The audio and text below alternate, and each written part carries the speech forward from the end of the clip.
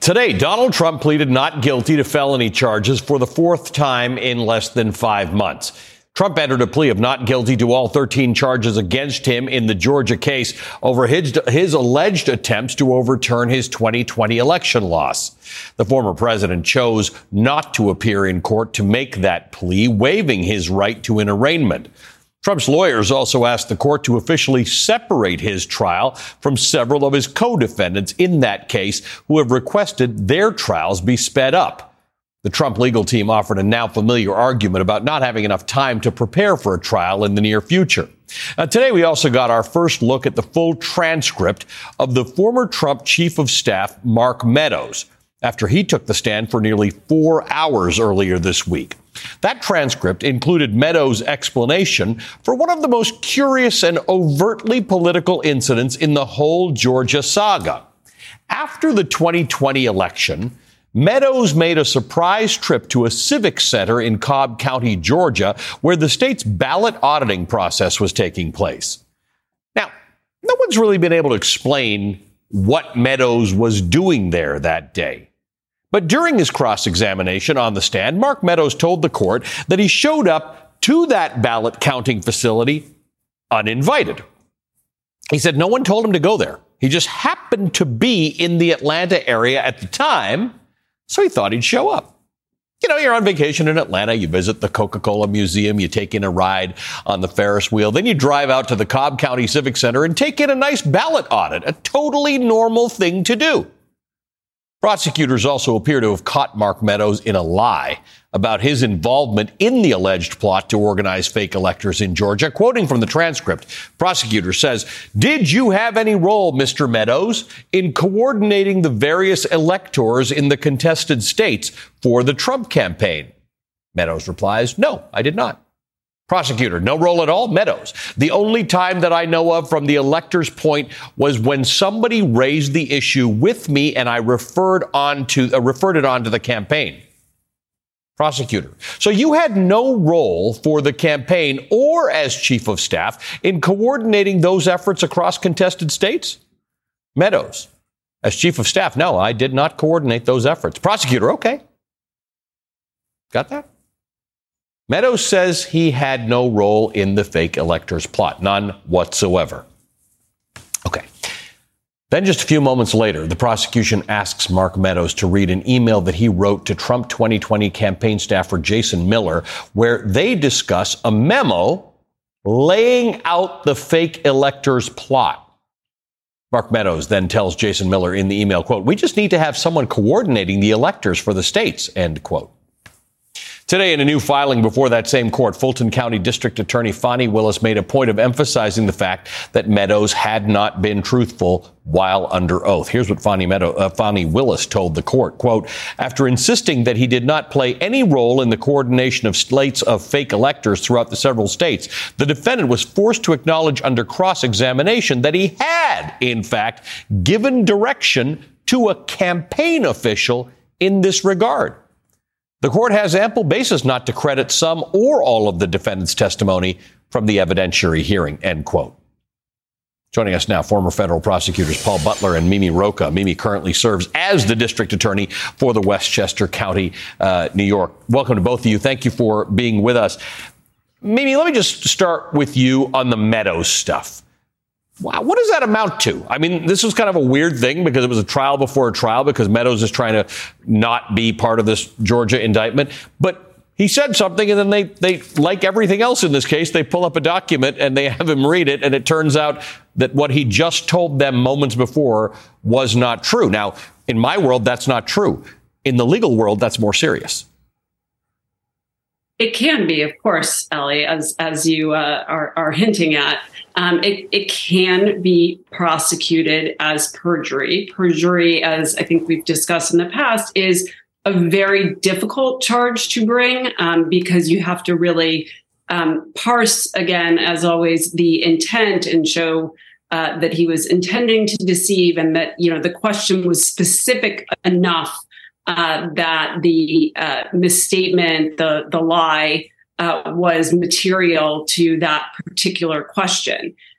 DA Willis seems in her papers to be asserting that it was, in fact, false. False doesn't necessarily mean perjury, believe it or not. There's more to it than that.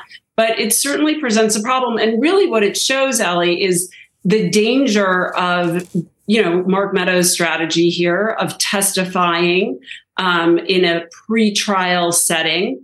It's the same reason why we've talked about it will be problematic for the prosecution if there are multiple trials that end up going here, because anytime a witness testifies or a defendant testifies, people get to see a preview of what is going to be said at the next trial, or if it's at a hearing, then what's going to be said at trial. So there's always inherent risk in taking the stand. And I think that's been sort of, demonstrated here by Mark Meadows. So, Paul, putting aside whether or not perjury can be proved in this instance, Fani Willis is using this as an argument not to have Meadows' case moved to federal court. What's the relevance of it one way or the other? Most of us are not used to seeing these pre-trials. I mean, it is fascinating. As Mimi said, there's evidence here. Like he's actually talking about stuff that's in those indictments, but it's not really the trial. Yeah, so it's not directly relevant. It's more, I think, a tactic to scare Mark Meadows that if you go to trial and have the nerve to take the stand like you did at this hearing, I am going to crush you. I am going to impeach you with things that you said on the record that were not true. In terms of the motion to remove to federal court, that's mainly a legal determination that the judge seems to think maybe there's a case to be made. The judge asked for more briefing. Under the law, if you're a federal official and you're charged with crimes and you say that what I'm charged with is based on my federal responsibilities, you don't get out of jail free, but you do get to have the case moved from state court to federal court. The legal questions that the judge has to ask is, what are the things that you're accused of doing actually part of your federal responsibilities? To a lot of us, it seemed like the answer was no. First of all, Mark Meadows says, I was just helping Donald Trump. Well, the president, under the Constitution, has no specific responsibilities, really no responsibilities with regard to the administration of federal elections. So again, those are mainly legal decisions for the judge. This, I think, today is more just to make Mark Meadows think a little bit about either pleading and or cooperating with DA Willis. And maybe we could talk for an hour about the Mark Meadows stuff, but really the question here is if Mark Meadows succeeds in getting his case removed to federal court, there are others who also want to do that using perhaps not the same argument, but similar arguments, that they had some sort of responsibility under federal law. Dubious, as Paul says, though those claims might be, maybe Jeffrey Clark can say he was going to be the Attorney General of America and he has a reason to have been doing what he was doing. But what's the consequence if any of these people succeed in getting out from under Fani Willis's jurisdiction and get tried in federal court? And by the way, do they get tried? Is it automatic that if they remove their case, they're still actually a federal trial?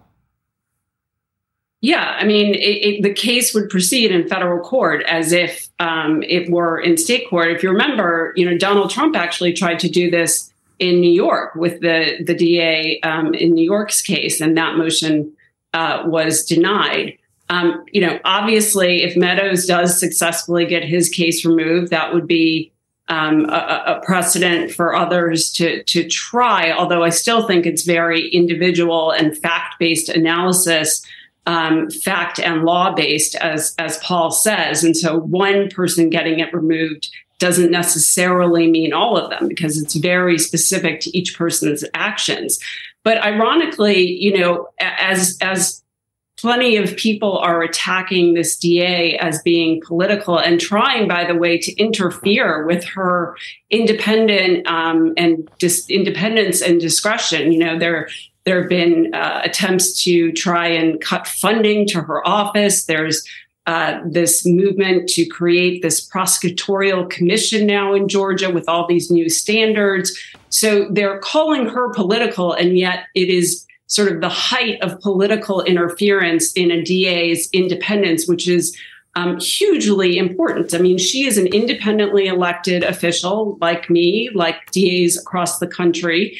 And, the removal to federal court issue is this claim that they're getting out from under this political prosecution. But really, the political interference here is coming in the other direction of people trying to interfere with her ability to bring cases that she's entitled to bring. Paul, let me ask you about the idea that under Georgia's fairly expansive RICO laws, everything that is alleged in those indictments does not have to be a crime in and of its own right if it is in furtherance of the underlying conspiracy. Does it help all of these unindicted co-conspirators if they get sort of removed from being tried as part of the conspiracy? Because then a bunch of things that they did, a particular text message, or, I don't know, Mark Meadows hanging out at the Cobb County Elections Office, the counting center, if they're not part of a conspiracy, perhaps they're not crimes. Yeah, so under RICO, if you participated in any way in helping the crime go down, then you're culpable, you're liable. That's why prosecutors love to charge RICO. But in this case, we're seeing all these different kinds of motions from different defendants. So people like Sidney Powell and Ken Cheeseborough, they want speedy trials. Donald Trump wants an unspeedy trial. Other defendants want to sever the case, or as we've been discussing, move their case from state court to federal court. And Allie, what Fani Willis loves about this is it's every defendant for him or herself. So it's not like it's Fani Willis versus 19 defendants and 19 defense teams. Every person is looking out for their own interests. So two things will flow from this. One is that almost certainly some of these 19 defendants will plead guilty. The other thing is almost certainly some of these 19 defendants will implicate the former president, as we saw Mark Meadows do when he said everything that he did was directed by the former president. Now, that's not a defense for Meadows, but it sure is incriminating for Trump. And we've seen little traces of that showing up with some of the other people who try to either get their cases moved to federal court or severed. Thanks to both of you. It's always so enlightening to talk with you both, Mimi Rocah and Paul Butler. Just a reminder that all 4 indictments against Donald Trump and his co-defendants will be available complete and unabridged in a brand new book edited and introduced by me. The Trump Indictments comes out on September 25th. It is available to be ordered now. We've got much more to bring you tonight. Senator Bernie Sanders is here to talk about Republican efforts against American workers and what the Biden administration is doing to counter it. But first, the Supreme Court Justice Clarence Thomas finally acknowledging publicly the gifts he received from one of his billionaire Republican mega-donor friends. Senator Sheldon Whitehouse, who sponsored a Supreme Court ethics bill, joins me next to react.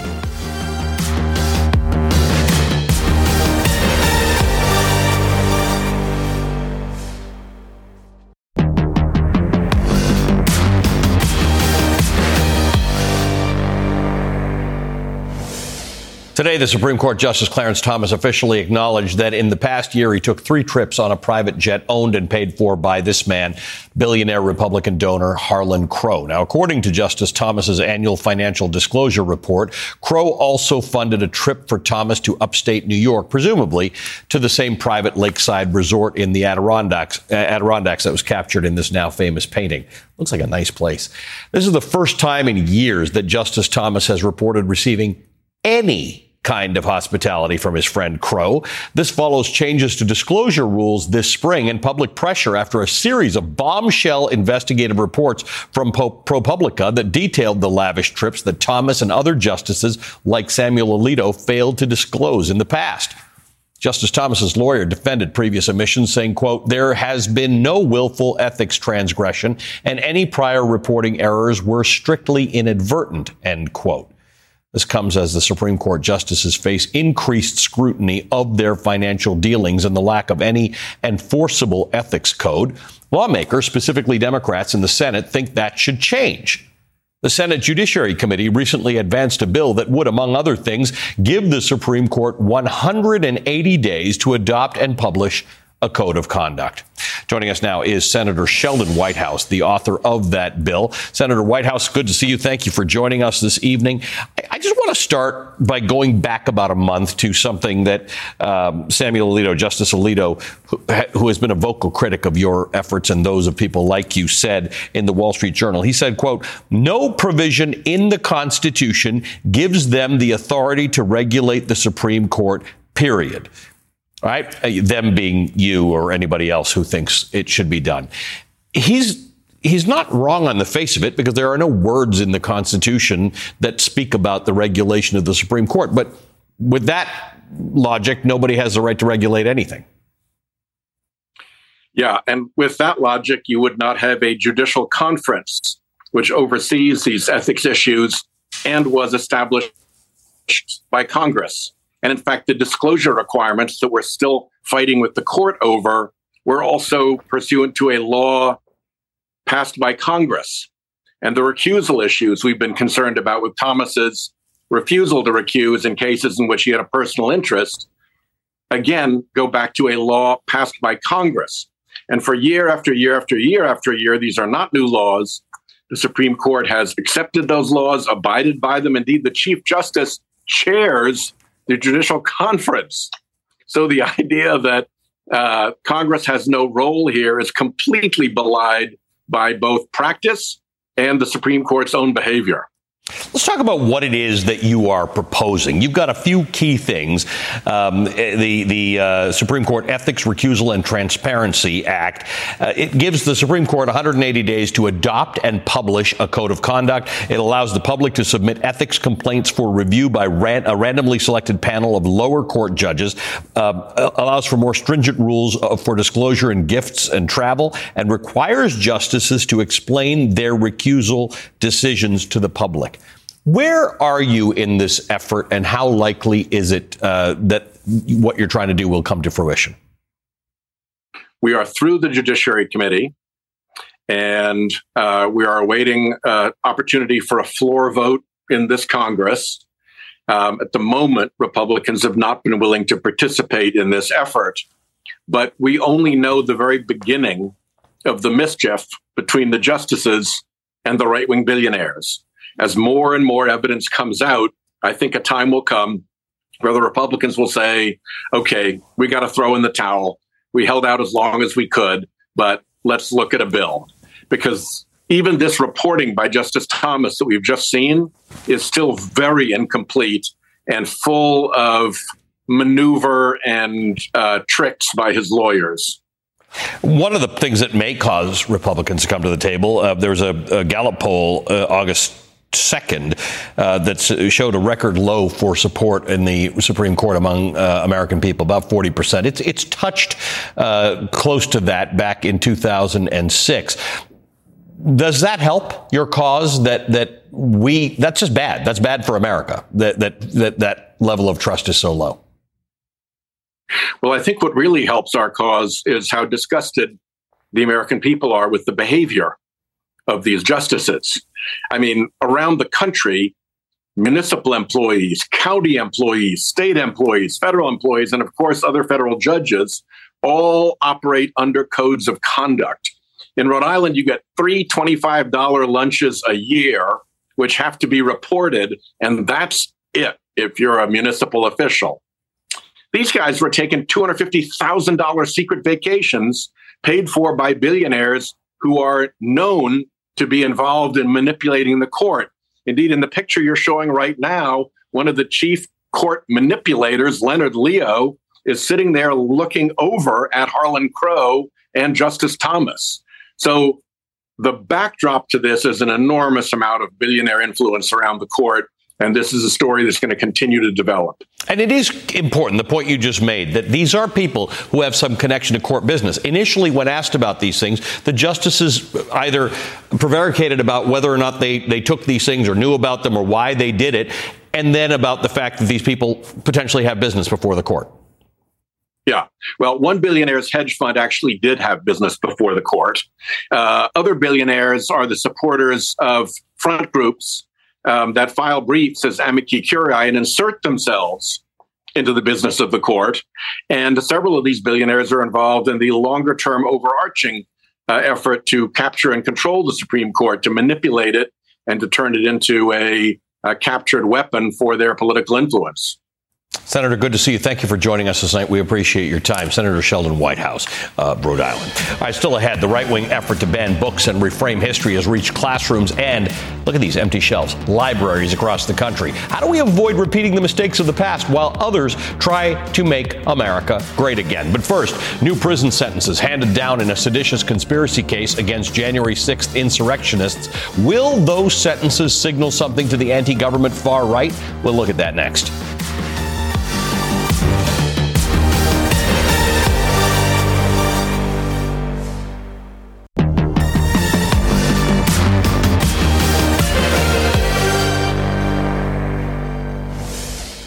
Two Proud Boys lieutenants who led the paramilitary group's Capitol breach on January 6th were sentenced today for seditious conspiracy. The longest sentence of the day went to Joe Biggs, with 17 years in prison, falling far short of the 33 years the government requested.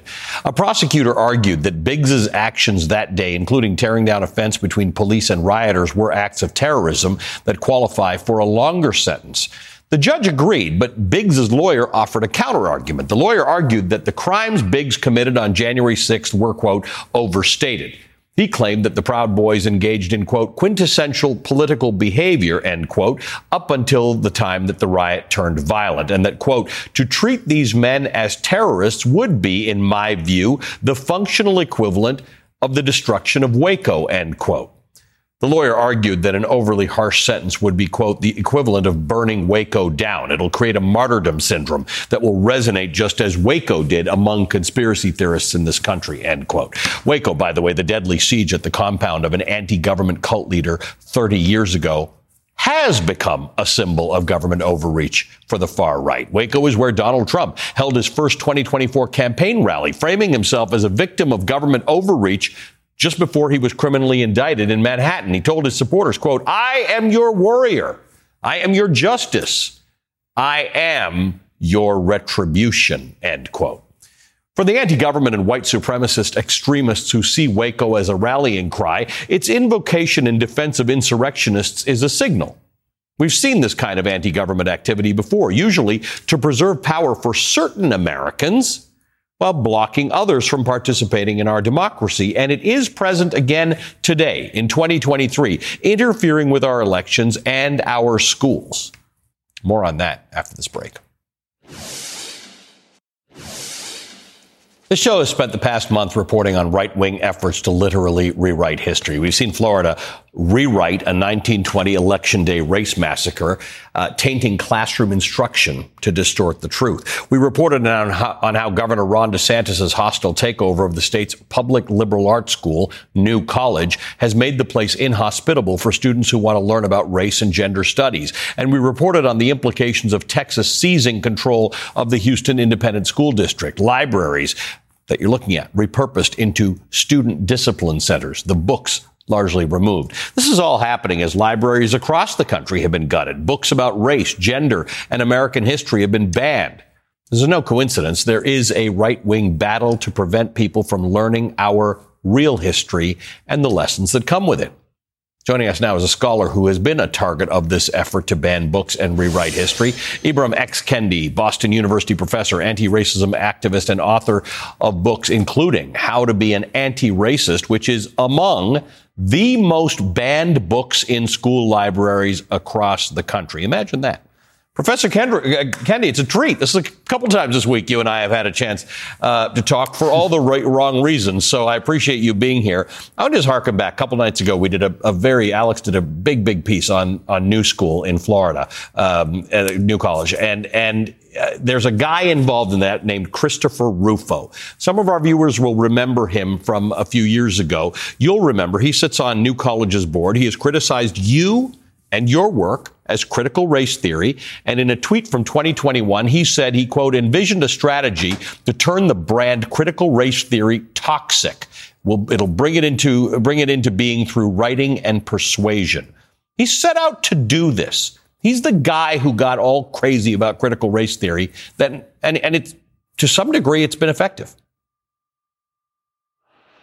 Indeed, it has. And to speak to actually Rufo's ridiculousness, he actually framed me as one of the fathers or founders of critical race theory. And Ali, critical race theory emerged in the late 1970s.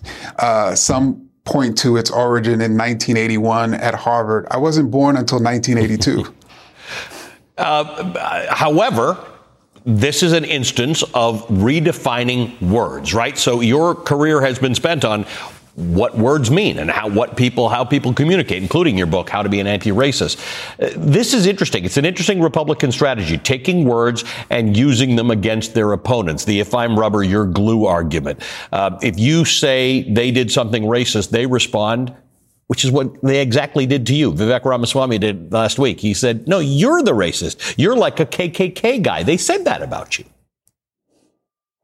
Indeed. And one of the reasons why they're able to say that is because they actually never defined the term racism or racist. They refuse to define those terms. If they were to go ahead and define racism as a collection of policies that are leading to racial inequities and are substantiated by ideas of racial hierarchy, they would see that they're supporting policies that are leading to inequity. They're blaming people as opposed to policies for those inequities. So they just don't define racism. And when you don't define anything, you can call anything that.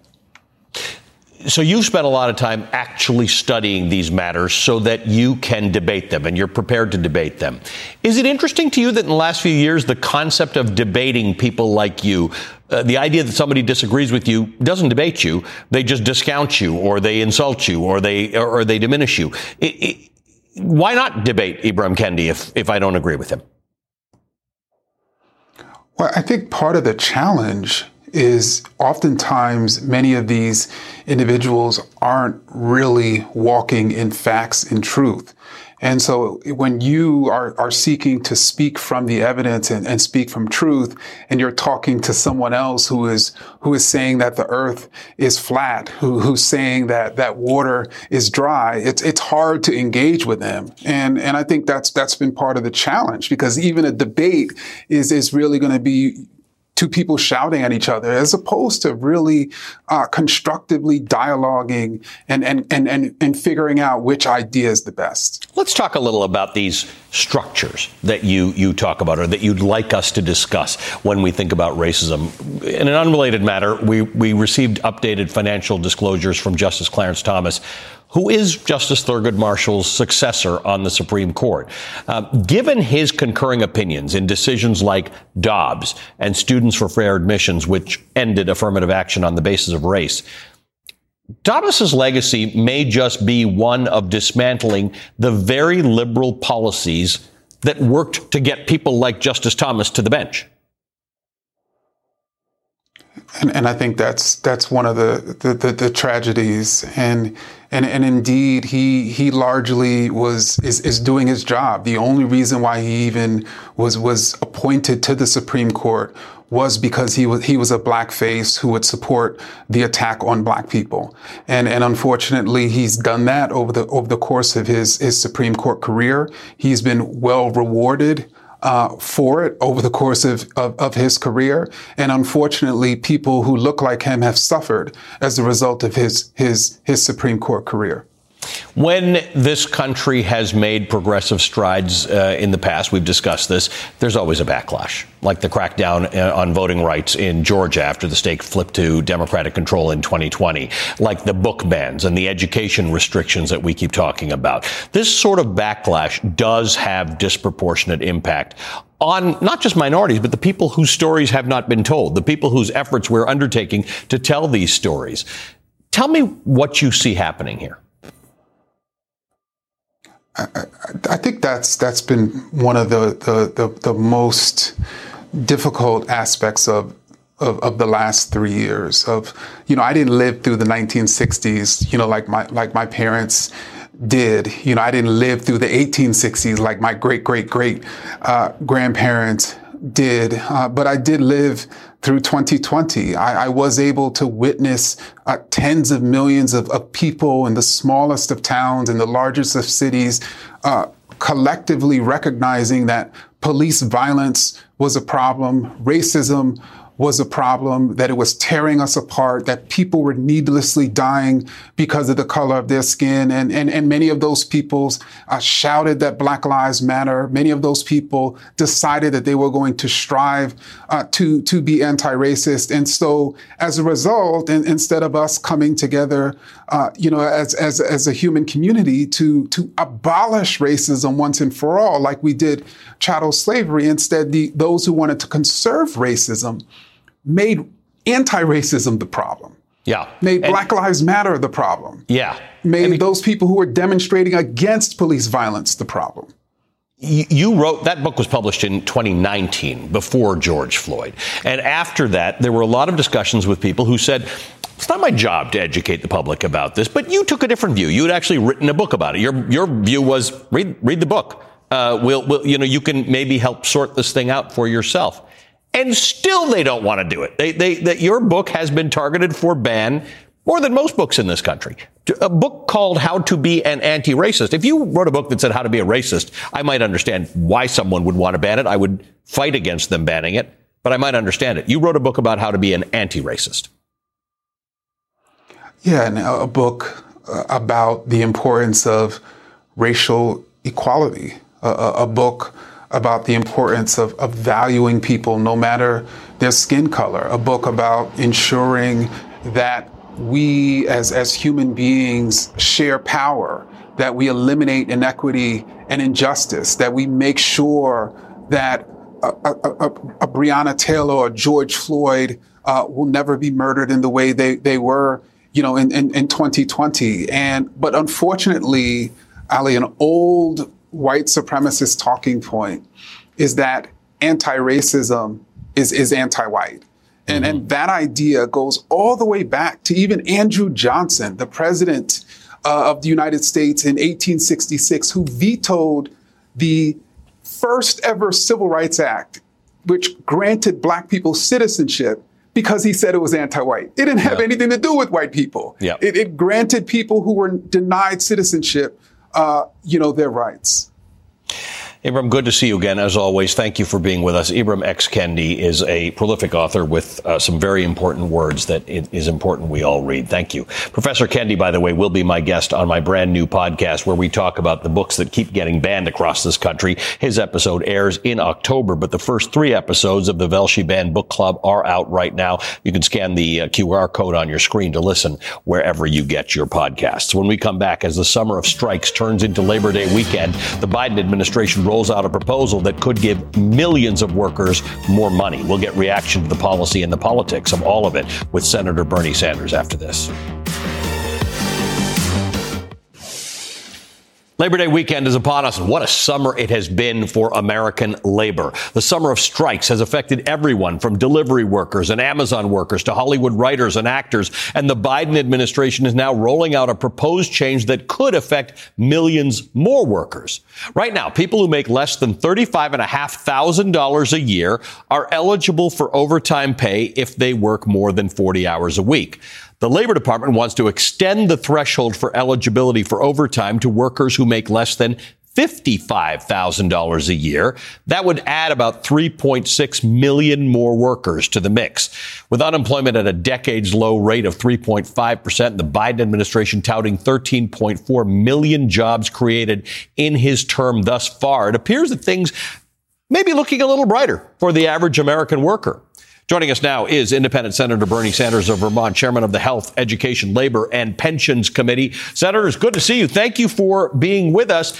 I did that setup to sort of ask you, because labor and the worker is central to the things that you think about the state of the American worker right now. We are in a summer of strikes. There are a whole lot of Americans who are on the picket lines right now. There's one big strike at UPS that was averted. American Airlines pilots have voted overwhelmingly to authorize a strike if they don't come to a deal with the airline. Where are we right now, in your opinion, with labor in America? Well, I think what's going on now, Ali, is that workers are catching on to the fact that in America, we see an unprecedented level of corporate greed. In company after company, we're seeing record-breaking profits. We're seeing more income and wealth inequality than we've ever seen in the history of this country.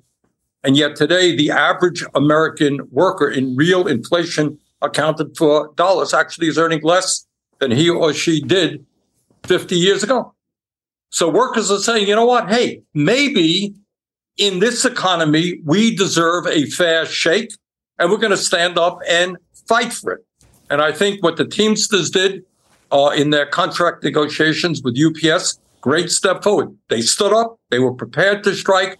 They told UPS, which is making billions of profits, you know what, treat us like good, decent human beings. And that's what ended up happening. They won that conflict. And we've got to see that all over the country. And I just want to correct something I said. It's the flight attendants at American Airlines who have voted to authorize a strike, not the pilots. But yeah, you're right. When I spoke to the head of the Teamsters and I said, you know, UPS is a big part of American GDP. Are you worried that a strike can have an impact on it? And he said to me straight up, he said, it is what it is. If we go on strike and a big chunk comes out of American GDP, we have to do what we have to do. Look, people are catching on that the inflation that we have gone through really had not all that much to do with the war in Ukraine or broken supply chain. It had to do with the fact that corporation after corporation, whether it's the oil industry, whether it's the food industry, whether it's those people who own large amounts of housing, raising their prices and making huge amounts of money. So I think workers are organizing. They want to join unions. When they're in a union, they're fighting for a decent contract. And that's the right thing to do. And what I would say to you, Ali, in terms of the campaign that's coming, we've got to ask ourselves a very simple question. How does it happen that somebody like Donald Trump, who has been impeached twice, indicted 4 times, is a pathological liar, and I think most Americans understand is corrupt? You know what? He's running even to Biden in the polls. Mm-hmm. What's that about? What is and that what's about? that about? What's that about, to my mind, is you got millions of working class people out there who say, you know, I understand Trump is a phony, but he claims at least to be standing for us. Who cares about us? And what we have got to do, what the Democrats have got to do, is begin to engage in class politics, to understand that we've been in a class war now for decades, and the wrong class is winning. And they got to be clear in standing up for the working class of this country, raising the minimum wage, passing labor law legislation, making it easier for workers to join unions, reforming our healthcare system so that we move to a universal healthcare system, not have 85 million uninsured or underinsured, substantially lower the cost of prescription drugs, build the affordable housing that we need. We need to start standing up for the working class, not just the big campaign contributors and the 1%. All right. So you and I have had many talks about the universality of healthcare and why it's so weird that America doesn't have it. We made some people say a very big step, but in the grand scheme of things, a small step with the prescription drug discussion, taking these 10 prescription drugs and allowing Medicare to negotiate for them the same way Costco negotiates for a better price on peanut butter because they're a bulk buyer. And everybody's out there calling it communism and socialist price fixing and all this kind of stuff. It's a little step. It's a meaningful $50 billion step, but it's a little step. It's not everybody. It's just the ruling class. It's just the pharmaceutical industry that makes tens of billions of dollars in profit every single year by charging us the highest prices in the world. It's the Chamber of Commerce. It's the big corporations. Oh, my God. Imagine that. The government is actually doing something for working people to lower the cost of prescription drugs. This must be communism. This is awful and horrible. All right, 80% of the American people support Medicare negotiating prices. So it's not everybody. Vast majority of the people understand that the pharmaceutical industry is incredibly greedy. But we have got to go further. This, as you indicate, is a very tepid step forward. We're going to bring the legislation in which does something very simple. It says, you know what? In America, we should not be paying 10 times more for the same drugs as Canada or Europeans are paying. We're going to pay the same prices.